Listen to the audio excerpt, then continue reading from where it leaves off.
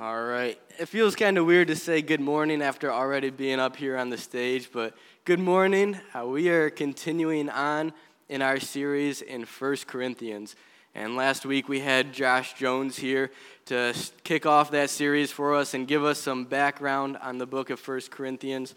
Now, if you're new to church, or even if you just take the time to think about it, some of the names of the books of the Bible's kind of weird, right? Like 1 Corinthians, where did that come from? But 1 Corinthians is a letter that Paul wrote to a church that was in a place called Corinth. And Corinth was a little bit like Las Vegas. It could have the motto, what goes on in Corinth stays in Corinth. And there's all kinds of sin and corruption in that place.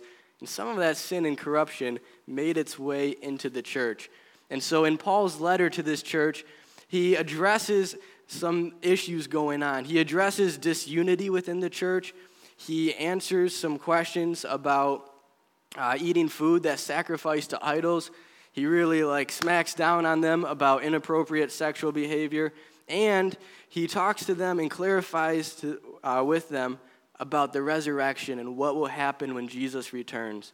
But out of all of those issues, first and foremost, Paul tackles this issue of disunity within the church. And he spends the first 4 chapters of this book talking about unity, which leads me to believe that unity is a pretty big deal to Paul. I think it's a big deal to God, and it should be a big deal to us as well. And I think that unity should be a big deal for us because disunity distracts us from our mission and our purpose as a church. A few years ago, one of my buddies was running a 50-mile race, and I agreed to be his pacer, which means that 25 miles into this race, I joined up with him just so that I could run with him, suffer with him, encourage him, and get him to the finish line. And it's honestly a pretty sweet deal for me because at this point, my buddy's already tired out, so I don't really have to train hard for this race, and I can keep up with him. And this race was going all the way around one of the Finger Lakes in New York, and there were directions for the race course spray painted on the road so that we knew which turns to take. And at one point, we were about to turn off of this road, and I look into the distance, and I see this runner just chugging up the hill in the wrong direction. And so I'm confronted with this dilemma. Do I just shrug it off and be like, oh, too bad for that guy? Or do I do the honorable thing and chase after this guy and point him in the right direction? And since I'm not even competing in this race, and I've only run a few miles, so I have a lot of energy, I told my friend, all right, just go on ahead of me. I'll catch up with you later. Let me chase after this guy. So this guy's already way out in the hills. I have to run faster than him just to get to him.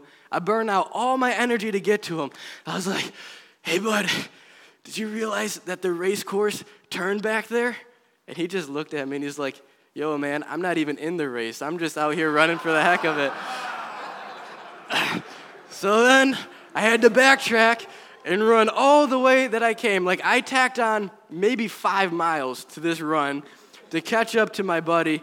And I think the worst part of that is my friend had even slowed down a little bit so that I could catch up to him because I had taken so long.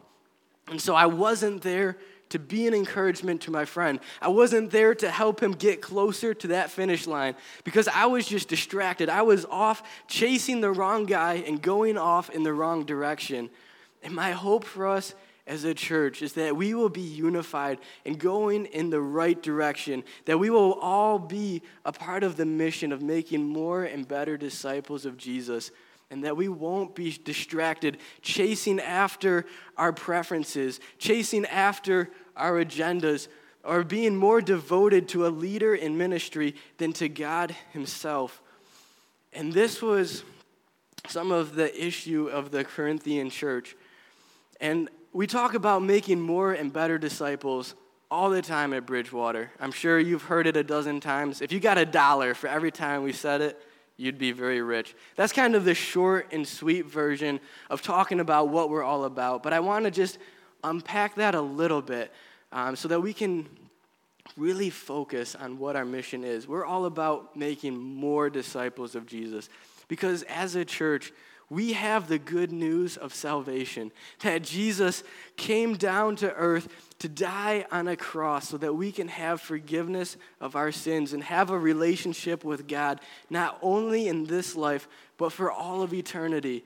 I was talking to Harry and Billy Jackson just last week, and a lot of you know that they're walking through some really tough health complications right now. Oh, this isn't for dramatic effect, but anyways.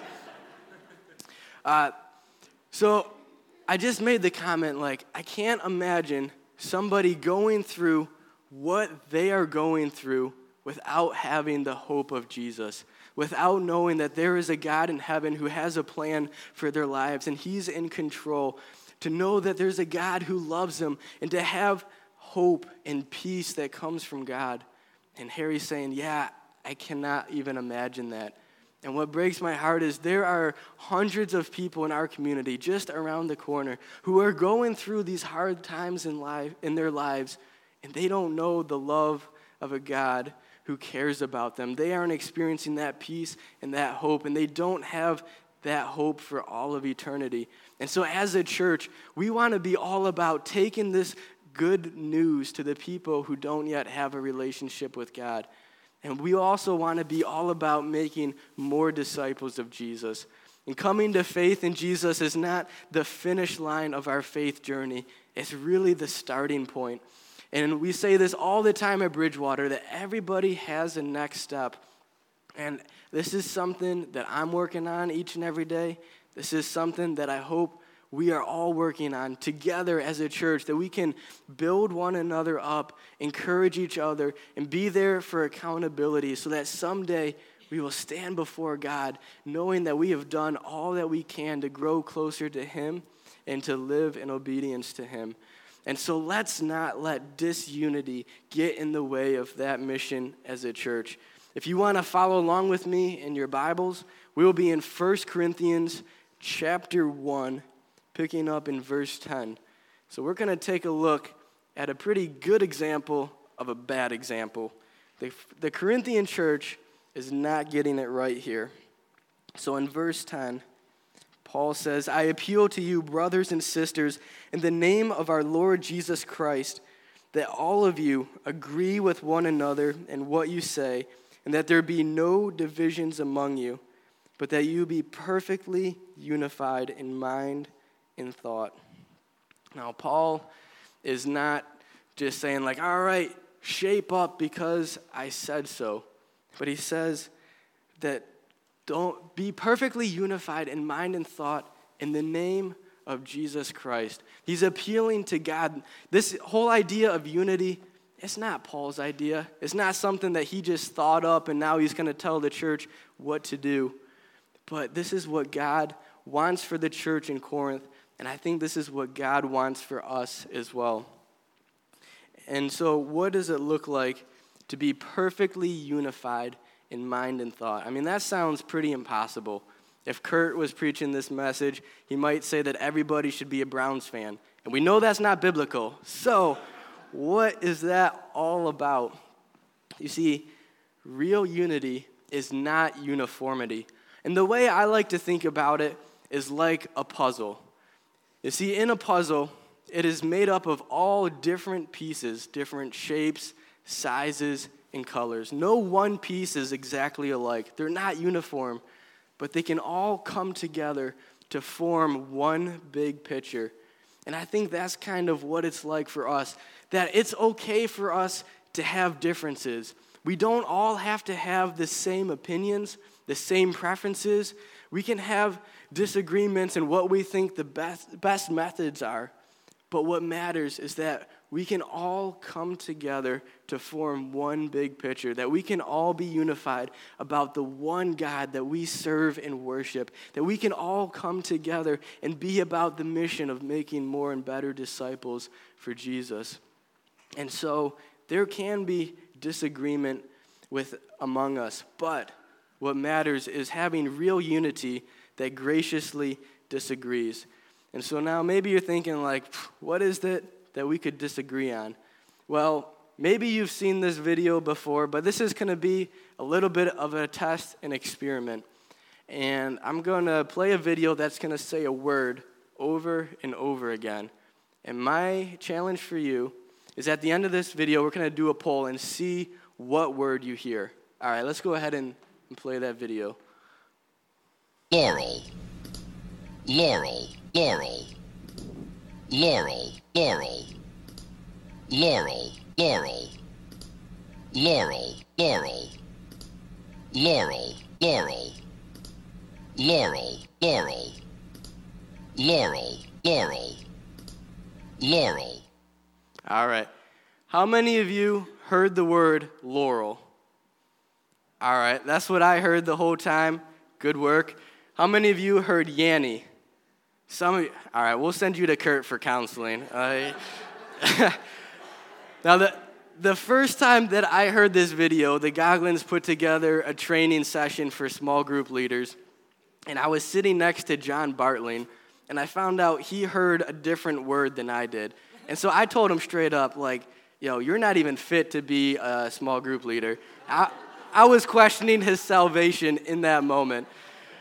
And so we all know how easy it is when we believe something really strongly and somebody else believes something else really strongly. We can just like talk bad about them or what they believe in. This is something that Josh Jones said last week, and I think it's worth repeating, that when we have disagreements with somebody, that we should talk to them, not talk about them.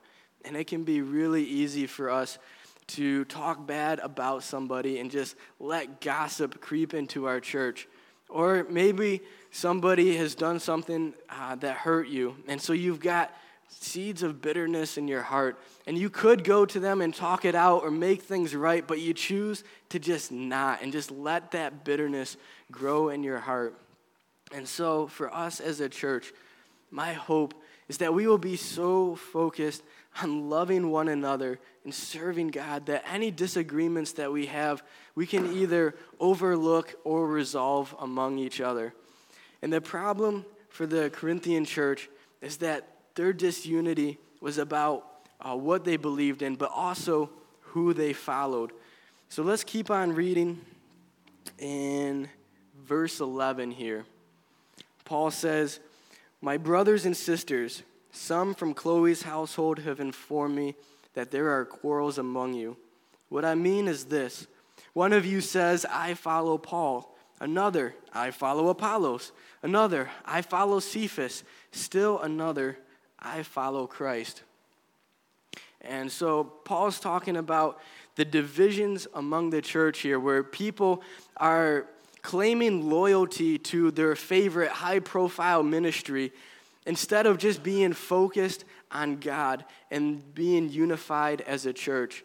And so I can understand why Paul is one of those high-profile ministry leaders that people are like, yeah, we'll follow Paul. Because Paul was the guy who first started this church here in Corinth. And I can just imagine people in the church talking to the newcomers about how they know Paul, being like, oh, you're new here? Yeah, so you probably don't know Pastor Paul. Pastor Paul started this church. I was here right from the beginning under the ministry of Pastor Paul. He has such a great ministry to the unbelievers. Like, this guy can do evangelism like nobody's business. And Pastor Paul and I, we go way back. You probably don't know Pastor Paul because you haven't been here, but we're so tight. And then we've got this other guy named Apollos. And we know a few things about Apollos from Acts chapter 18. And I think it's so cool when there's overlap in the Bible, because Acts chapter 18 is all about Paul coming to Corinth and starting the church there, and it even talks about Apollos. So if you get the chance, I really want to encourage you to go back and read just chapter 18 of Acts, and that'll fill you in on some of the background about 1 Corinthians. But this is what we know in Acts chapter 18 about this guy named Apollos. It says, "Meanwhile, a Jew named Apollos, a native of Alexandria, came to Ephesus. He was a learned man with a thorough knowledge of the Scriptures. He had been instructed in the way of the Lord, and he spoke with great fervor and taught about Jesus accurately, though he knew only the baptism of John." So to kind of put it in modern day terms, I think Apollos would have had like a PhD and 2 doctorates from the seminary. And he was the kind of guy that mega churches would want to preach at their church. People would listen to his messages and be like, ooh, I like listening to Apollos. And people probably would have been so devoted to him that they would sit in on first and second service just to hear him preach. Like, I know that's crazy devotion, but this guy, he had a following. But then we've got another guy in the mix, and his name is Cephas. And at first glance, you might be like, who is this guy? But fun fact, this is actually one of the 12 disciples, Peter himself. And we know this from John chapter 1 and verse 24, where Jesus looked at him and said, you are Simon Peter, Simon, son of John. You will be called Cephas, which when translated is Peter. So this guy named Cephas is actually Peter. And so now we know why he has a following, because Peter was like Jesus' main man. Like, Peter heard all the teachings of Jesus firsthand. He even witnessed a lot of the miracles of Jesus. He watched Jesus raise a man from death to life. He watched Jesus feed 5,000 people, turn water into wine. And Peter himself even walked on water by the power of God. And on top of all of that, to add to Peter's resume, he even wrote a couple of books in the Bible. And so I can imagine believers from the Corinthian church going to a Bible conference with their books of 1st and 2nd Peter for Peter to sign for them. So Peter, he's a big deal. And now we got this other group of people, and they say, we follow Christ, which sounds super spiritual.